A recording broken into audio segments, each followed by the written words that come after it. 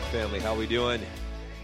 Good. Are you awake? Are you guys awake yet? Yeah, some people are. All right. It's good to see you guys. Again, as Pastor Daniel said, my name is Scott Helmbold, and this is my beautiful wife, Genevieve, and we are on the leadership team here at The Rock. I help out with our international missions programs, and Genevieve oversees all of our communications. So right? if you ever see anything wrong, you can just let me know. So Scott and I recently became parents, and we take every opportunity to show off our little guy. So this is Jace. He's going to be 6 months old in a couple of days, which is so crazy how fast it goes. He has like the biggest smile in the world. He gets his big mouth from his mama, for sure. And he also already loves chips, just like his mama. But don't worry, he also has some traits from the Helmbold side, and we're going to take a little video, watch a little video. Yeah,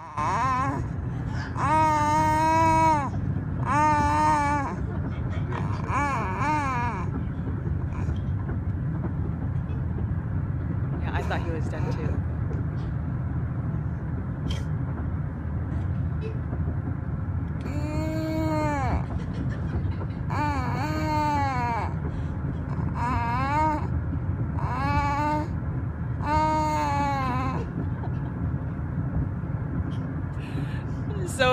For those of you guys who don't know Scott and I very well, one of the traits of the Helmbold family is that they have stories, really long, drawn-out stories that keep going and going and going. And apparently our son already has it. It's like innate in him. And so, I don't know. I've never, well, I shouldn't say never. I guess I have fallen asleep before. Yeah, I think that's happened a few times. It's not one of our prouder characteristics, but for some reason in the Helmbold gene, there's this need that we feel that if only 20 words are needed to explain something, we'd much rather take 80. And so, although I haven't ever fallen asleep on myself, I haven't ever put myself to sleep, I usually find most of the things I have to say pretty intriguing. But, I'm starting to realize at my age that I guess not everybody feels the same way. We're excited to be here this morning, and we're honored to have the privilege to just speak to you from God's Word. And is it all right if we just become a little bit transparent? We have a little bit of family time for the next hour, 3 hours until we let you go. Just kidding. For the next half hour, 35 minutes or so. Y'all don't need lunch, right? Remember, I'm long-winded. That's a Helmbold characteristic. So anyhow, a couple of weeks ago, maybe about 2.5 weeks ago, Genevieve and I, we were finishing up watching a series on Netflix. And no, it wasn't like a binge watch or anything. We had been watching something over a period of, a couple months. And so we were at the final episode. And there was this really random passage of Scripture that ends up getting read during a scene where there's a wedding that's going on. And it's an obscure enough passage where if you're not familiar with the passage, you might not even recognize that it comes from the Scriptures. And so as it's being read, I said to Genevieve, that's a biblical passage. And Genevieve was like, what? And I said, yeah, it really is. And Genevieve was like, how do you even know that? That sounds like the most obscure passage in the world. Because it sounded just like a beautiful poem. And so I said, well, here's the thing. I grew up listening to Tiger baseball, and I am very familiar with the voice of the late Ernie Harwell. And every single year, right before the very first spring training game, Ernie Harwell would recite these two verses out of the Bible, and it became known as Ernie Harwell's The Voice of the Turtle. And so as I'm explaining this to Genevieve, she's just like, okay, you're such a dork, like to be able to like remember all of this. And it's true. But here's what was funny. Last weekend, we're sitting over there in the back row, and Pastor Kimberly gets up, and we're all excited to hear her because she's out here from Anaheim. And she says, would you turn in your Bibles with me to the Song of Songs, chapter 2, verses 11 and 12 is where we're going to focus. And it happened to be the same passage of Scripture that we saw in this concluding episode to an entire television series. And if you weren't here last week, it reads like this: "For lo, the winter is past, the rain is over and gone, the flowers appear on the earth, the time of singing has come, and the voice of the turtle dove is heard in our land." And so I kind of leaned over to Geneva and I was like, that's the passage that we just heard the other day. And Geneva just kind of thought about it a second. She's like, "You're right, it is." And so we were kind of like weirded out, but like in a good way, you know. It's like, because this is such an obscure passage. I mean, this isn't like reading the account of David and Goliath or Noah's Ark or John 3:16 or any of those other famous passages or verses that we just know because we've grown up, you know. And the TV series, by the way, is not a Christian TV series. So it wasn't like, you know, Right. like they would just talk about the Bible all the time. Right. And again, so we knew that the Lord was going to be speaking to us because reading, you know, just a couple of obscure verses from the Song of Songs is probably not going to be a real familiar passage to most people, and you're probably not even going to hear it unless you end up doing some kind of an exegetical study of that entire book. And so, anyway, if you weren't here last weekend, one of the things that Pastor Kimberly was really, really emphasizing was how the Lord had strongly been impressing upon her heart and her spirit that the seasons of winter that the people of our church body, not just here in Kalamazoo, but, you know, for all of the Rock, that those seasons of winter are over. And that it's time for us to begin to sing as we worship the Lord in anticipation of new life that is in bloom with the spring and the summer seasons that are upon us.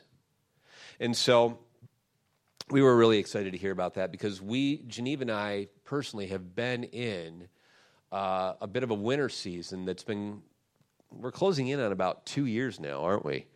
And so it was a very, very timely word, I think for a lot of people, but for us in particular. And so as we were kind of praying about what to share this week, we decided, you know what, we're just going to be open. We're going to be transparent with you because there's a lot of times when we hear testimonies about what's going on in people's lives, it's after the fact. It's after God has shown up. What about the people who are in the midst of that season or they're in the midst of that storm and God just continues to give them just enough to remind them, I'm here. I'm here. So that's where we're going today.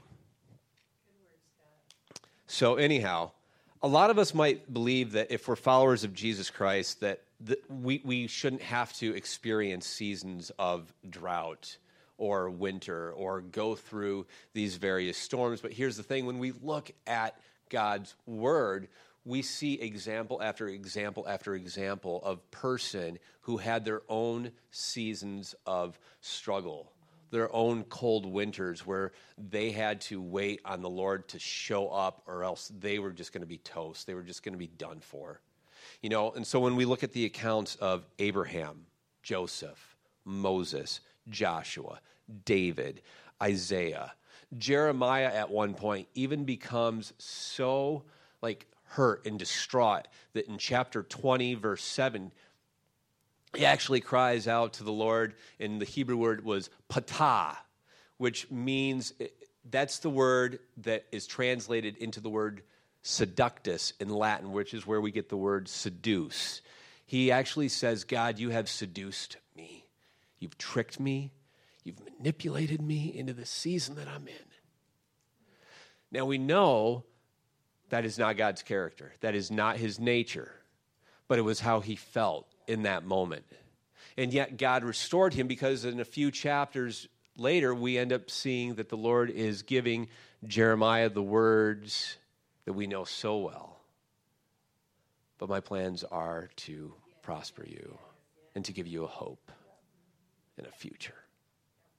And a couple verses after that, he says, you will seek me and you will find me when you seek me with all of your heart. But then, so that's Old Testament, but what about New Testament? Well, the Apostle Paul had a life that was anything but easy as a follower of Jesus Christ. Shipwrecked multiple times, bitten by snakes, flogged and beaten and left for dead, imprisoned. This guy had some long seasons of winter and some serious storms that he went through. Okay? And then even Jesus himself, hours before he's about to be nailed to a cross from the Garden of Gethsemane, he looks up at his Father. Is there a plan B?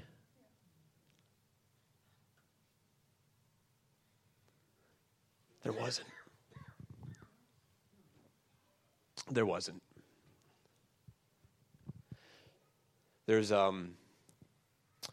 British journalist by the name of G.K. Chesterton, who is also a brother in the faith, who said, the Christian ideal has not been found, the Christian ideal has not been tried and found wanting. It's been found difficult and left untried. Let me read that again. The Christian ideal has not been tried and found wanting. It's been found difficult and left untried. We have an awful lot of examples, both in biblical accounts as well as post-biblical personalities who have been through some really, really difficult seasons. But there are also people who have experienced God move in mighty and powerful ways. And the reason they experienced him like that was precisely because of how they trusted in God's methods, in his ways, in spite of the circumstances that were swirling around them. And because they didn't give up, because they continued to stay the course, again, God showed up in ways that were mind-blowing, leaving these people in a sense of awe and wonder. Typically, seasons like winter are going to be different than storms. We talk about different seasons of life, and we talk about storms sometimes as followers of Jesus Christ. And a little bit of, just to explain the difference, seasons are usually long. They last months. Storms usually last for a few hours, unless you're in Michigan, where we literally have storm seasons scattered throughout our calendar year. But both provide opportunities for the Lord to show up in powerful and incredible ways that allow us to experience him in ways that we might not have been able to otherwise. What I want to do is I want to take a look at Matthew chapter 14, and we're going to take a peek at an account that's well known about Jesus' disciples and how they literally had to weather a storm. So we're going to go to Matthew 14. We're going to focus on verses 22 to 23, and this is going to be read in the NLT version. Immediately after this, which was the feeding of the 5,000, they had just finished feeding the 5,000, and now here we are. Immediately after this, Jesus insisted that his disciples get back into the boat and cross to the other side of the lake while he sent the people home. After sending them home, he went up into the hills to pray by himself. Night fell while he was there alone, and meanwhile the disciples were in trouble far away from land, for a strong wind had risen, and they were fighting heavy waves. About 3 o'clock in the morning, Jesus came toward them walking on the water. When the disciples saw him walking on the water, they were terrified. In their fear, they cried out, "It's a ghost!" But Jesus spoke to them at once. "Don't be afraid," he said. "Take courage. I am here." And then Peter called to him, "Lord, if it's really you, tell me to come to you walking on the water." "Yes, come," Jesus said. So Peter went over the side of the boat, walked on the water toward Jesus. But when he saw the strong wind and the waves, he was terrified and he began to sink. "Save me, Lord," he shouted. And Jesus reached out and grabbed him. "Oh, you have so little faith," Jesus said. "Why did you doubt me?" When they climbed back into the boat, the wind stopped. And then the disciples worshiped him. "You really are the Son of God." Now, for the past couple of years, whenever I've read that particular passage of Scripture, that narrative of Peter walking on water, I'm reminded of the importance of trying to empathize with the disciples. And so what I want to do, just let me do a quick recap of what has been going on in their life over the past 24 hours, okay? The previous morning, they had woke up, they're hanging out with Jesus, they find themselves in a situation where thousands upon thousands of people are gathering because they want to hear what Jesus has to say. There's no food. We know the story of the fish and the loaves and how Jesus feeds 5,000 men. Most scholars would estimate that there were probably at least 20,000 people that were actually there. And so their faith is soaring. They've watched Jesus feed, 20,000 people with a Lunchable. And now all of a sudden, Jesus says to them, okay, guys, pack it up. I need you guys to get in the boat, head on across the lake. I'll catch up. Like, you're not going with us? No, just I'll catch up. And so Jesus sends them out. Jesus goes off, spends some time in prayer with the Father. And then the word tells us that night fell while Jesus was by himself. So it was daylight when he sent the disciples out. It was nighttime when Jesus decided to go to them. So let's say that it's early in the summer. Let's say it's around 8 o'clock. So maybe there's still a little bit of daylight when the disciples cast off the shore. And it's around somewhere between 3 a.m., 6 a.m. when Jesus actually goes to them. And so legitimately, it is a reasonable assessment to believe that the disciples have been in this storm, in the boat at least, for anywhere from 7 to 10 hours, okay? And so I don't know how much time any of you have been able to spend on a boat out on a lake. I've been privileged to actually spend thousands of hours on a lake, on a boat, and I can tell you that even if it's a beautiful 85-degree day, if there's a rain, it doesn't take long for you to begin to feel chilled. And so the disciples are out there for 7 to 10 hours before Jesus shows up. They're cold, hungry, they're physically exhausted. They might be fighting hypothermia, okay? And they're struggling to stay awake. I would even go as far as to say that maybe even some disciples might have been a little bit irritated with Jesus that he sent them out across the lake without him.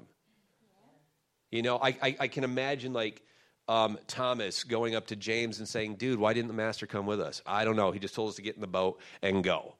All right, well, do you remember a few months back when we were in a storm like this and he was sleeping and we woke him up and he just yawned and said, peace, be still, and then boom, the weather obeyed him? That would come in handy right now. Okay, so I can imagine that they might even be a little bit irritated by the fact that Jesus didn't go with them. How many of you guys have ever been frustrated with the Lord?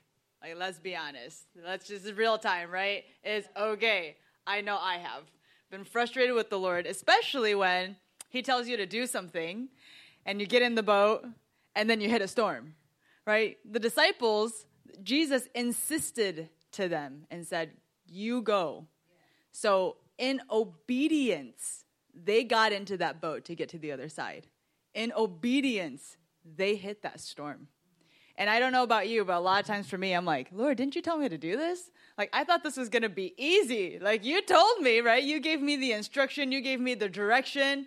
And now here I am in the middle of a storm. What is going on? Right after Scott and I came back from China in July of 2015, which was almost 2 years ago, which is crazy, we prayed about what's next. We were in China teaching English, and then we were coming back to see, what do we go get jobs? Where should we go work? And as we were praying, we really felt like Scott was supposed to get this 1-year internship at the Red Cross because he wanted to be a nonprofit, and I was not supposed to get a job, which is crazy, because I love working. And all of you guys know how great internships pay, right? Yeah.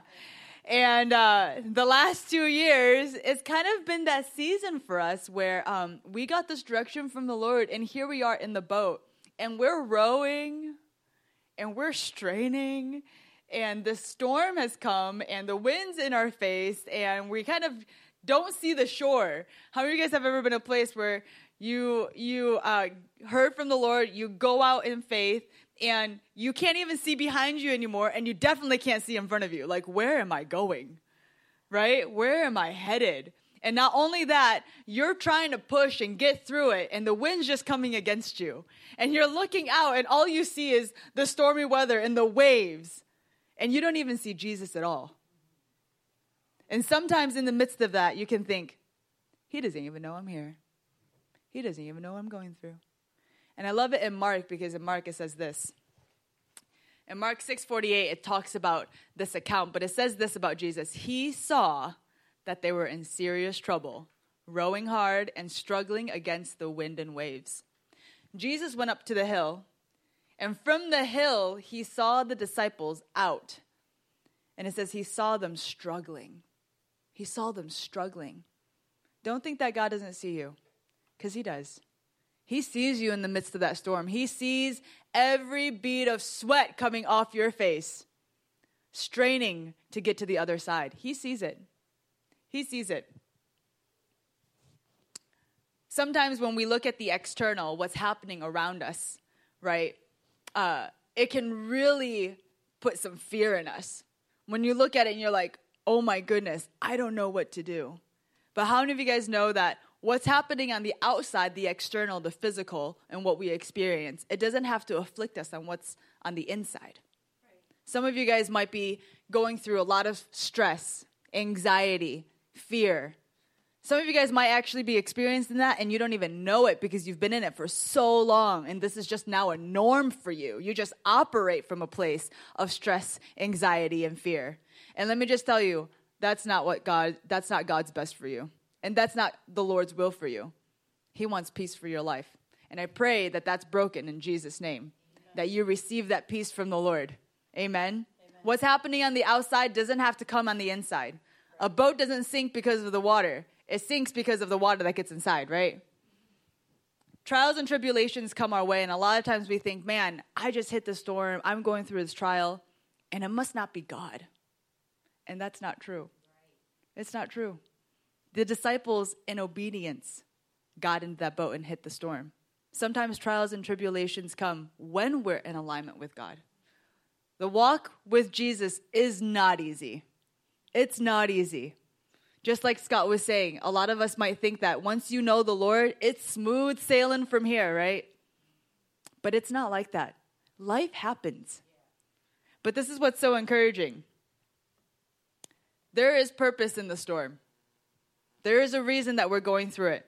And we're going to look at that. In Mark 6:48, right after it says that Jesus saw them in serious trouble. I mean, it's serious, right?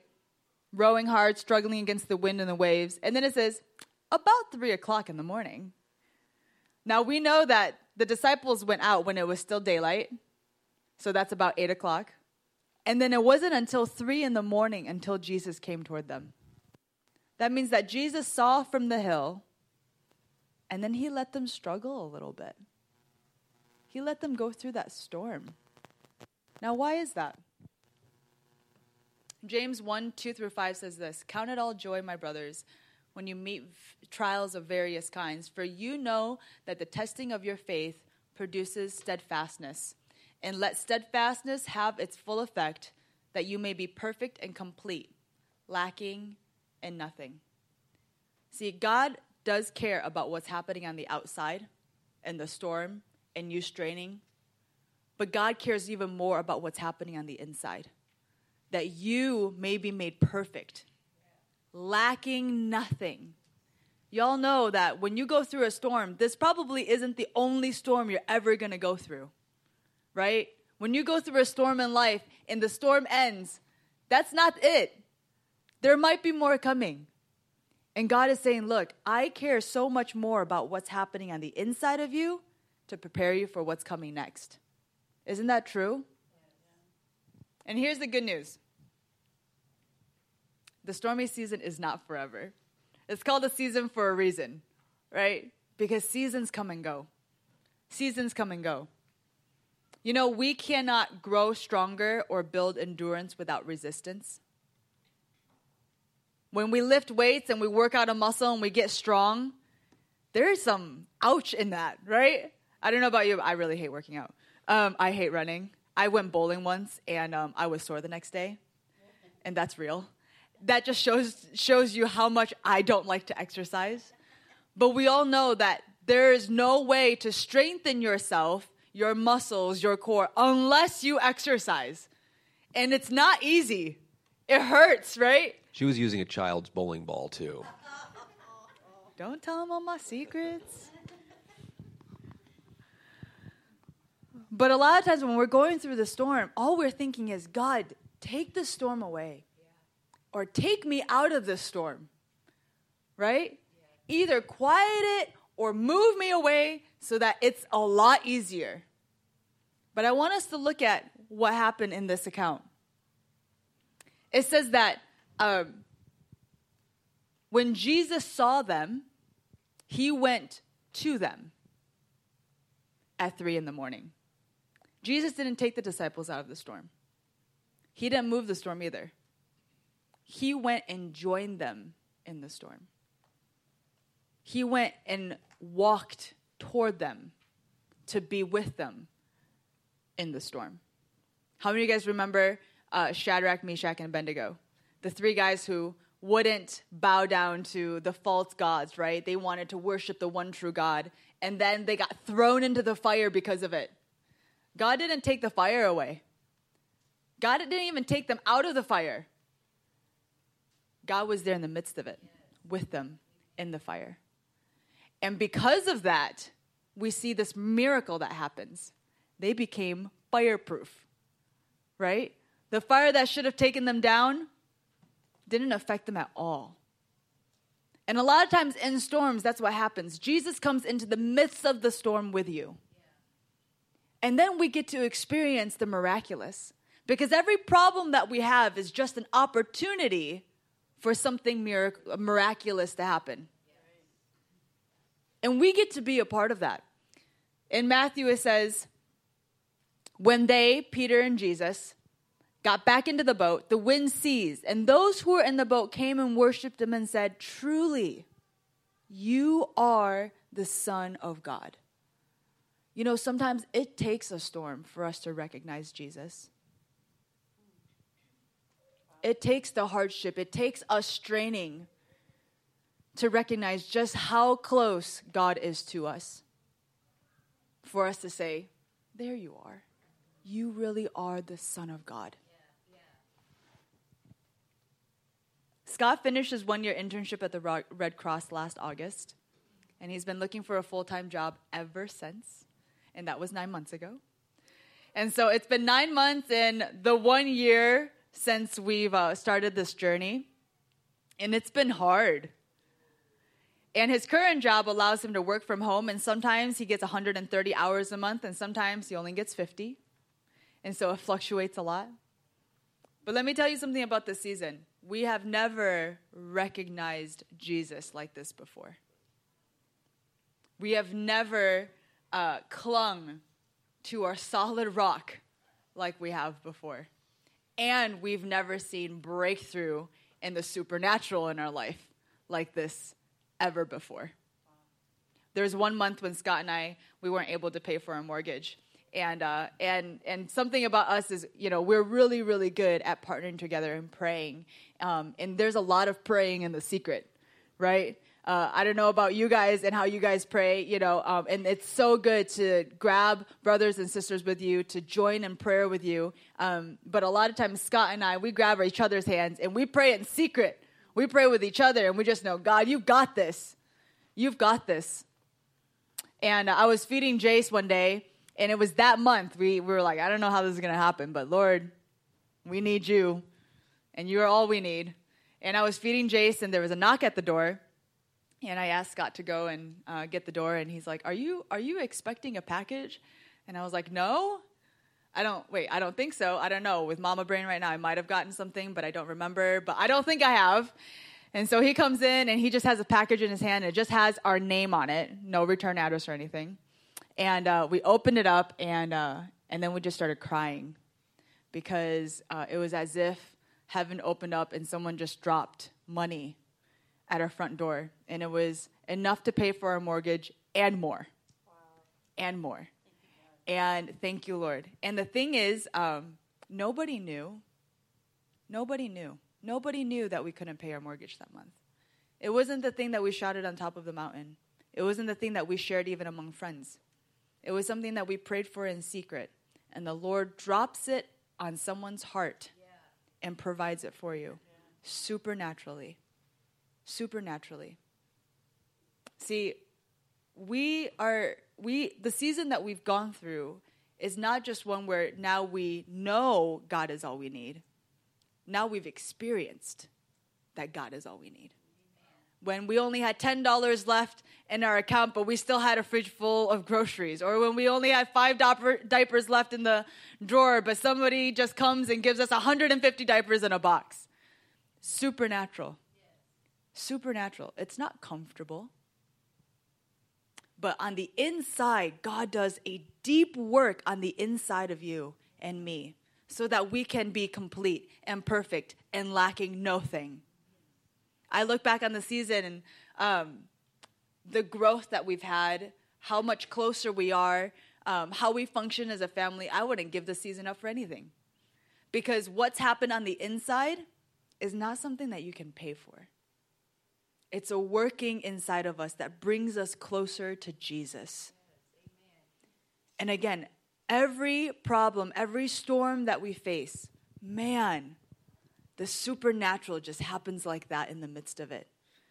And it's so important because I love this too. When Peter looked at Jesus and said, "Tell me to come," and he comes and he walks on water, and then he starts looking at the waves and he gets scared and he starts to sink. He cries out to the Lord, and Jesus is immediately there for him and grabs his hand. And that's the season that we have to be in, where we say, "Lord, even if I'm walking in the supernatural, sometimes I get frustrated.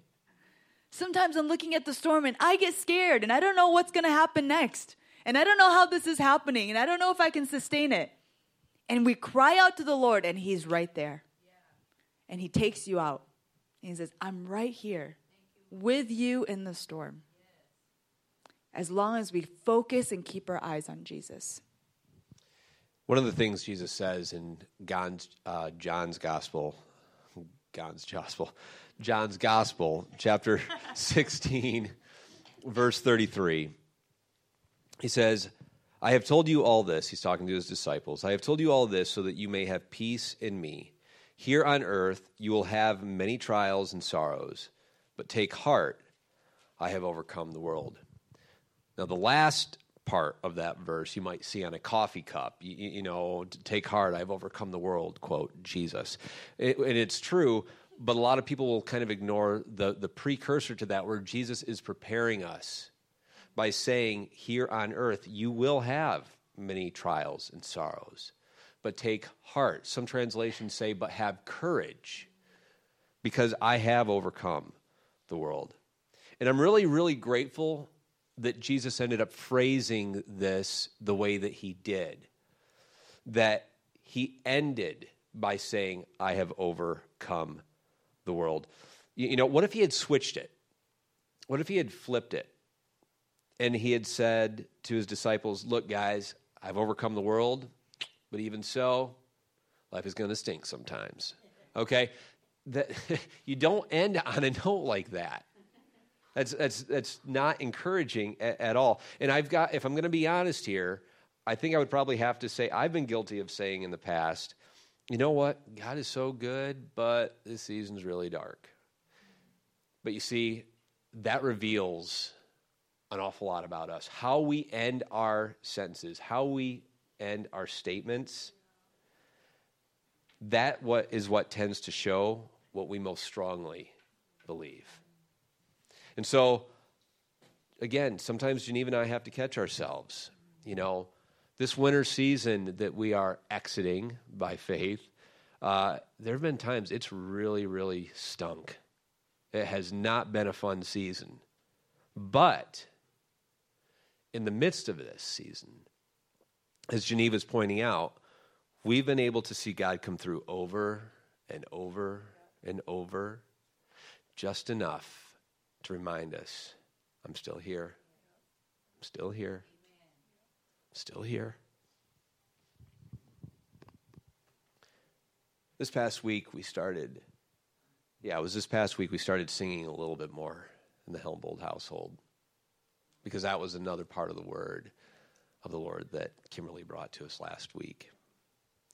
Oswald Chambers says, faith never knows where it is being led, but it loves and knows the one who is leading. As we start to wrap things up here, let me just encourage you by saying that regardless of what you're going through right now, continue to worship the Lord with singing every day as you continue to believe that your winter season or your storms are over. Not that they won't come again later, but you are exiting out of one of those seasons right now. And keep your eyes on Jesus, no matter what. It doesn't mean that you're oblivious to the fact that winter is cold and, that when you're in sub-freezing temperatures that it's you don't deny the fact that it's bitter or that it's cold. You're not oblivious to that. When you're in a storm, you're not oblivious to the fact that there's strong winds and waves and water leaking into the boat.